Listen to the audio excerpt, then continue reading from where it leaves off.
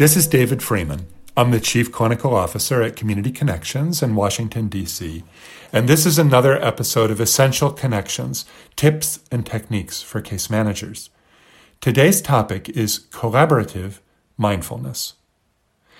It's important to make your pitch for the practice of mindfulness, as some people don't know much about it. Mindfulness can promote well-being and improve problem solving. It can sponsor health and healing, improve concentration, and reduce anxiety and depression. It can help people take care of themselves and relate better to loved ones. Mindfulness can help with self-soothing and emotional modulation. It can help with self-awareness and impulse control. It can help with pain, sleep, and stress. You can find dozens of good mindfulness and guided imagery scripts online.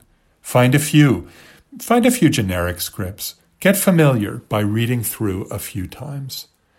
Importantly, you'll want to approach mindfulness practice in a collaborative manner, and this means you'll need to modify that standard script in a few ways. First, personalize the script. To do this well, find out what your client likes. What does the client do for relaxation, for fun? Are there favorite tastes and smells? Are there favorite places? Does the person have heroes, mentors, or guides? As you modify a script, do so in collaboration with the client's language, and include these personal references, memories, and experiences. Second, it's probably best to avoid safe place imagery. Many of our clients don't have a reliable safe space. It's better to refer to places where people feel strong and powerful. Third, initial mindfulness experiences should be brief, so the script only needs to be about a half page. Proofread the personalized script that you develop with the client. Does it reference the experiences and memories in a respectful way? Do they like the language?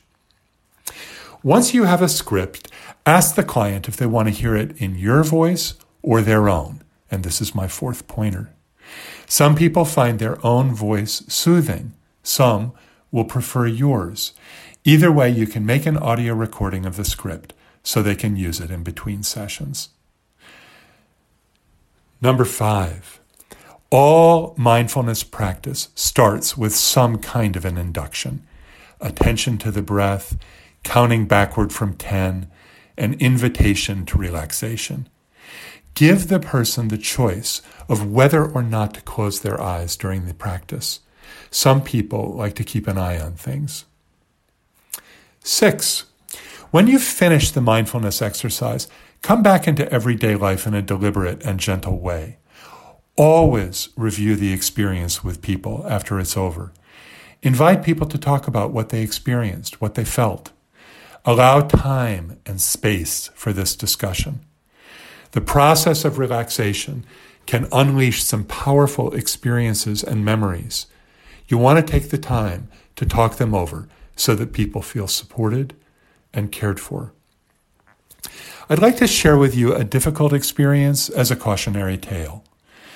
Years ago, during a mindfulness induction, I used the image of a warm light hovering overhead, bathing the client in a sense of peace and comfort. Afterwards, she was deeply shaken. The image of a warm light reminded her of when she tried to kill herself and her daughter.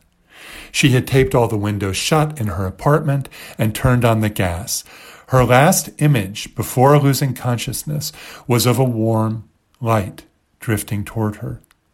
She was saved by neighbors who smelled the gas and called for help, and by police who broke down the door. She and the baby were okay, but the experience was never forgotten. My imagery had unexpectedly triggered this memory in her, and she needed time to talk it over before going out into the world. By using the collaborative approach I've described, you should protect yourself against these surprises, but still, be aware that the intervention is powerful and should be treated with great respect. Always take the time to check in with people in a gentle and thorough way after a mindfulness practice.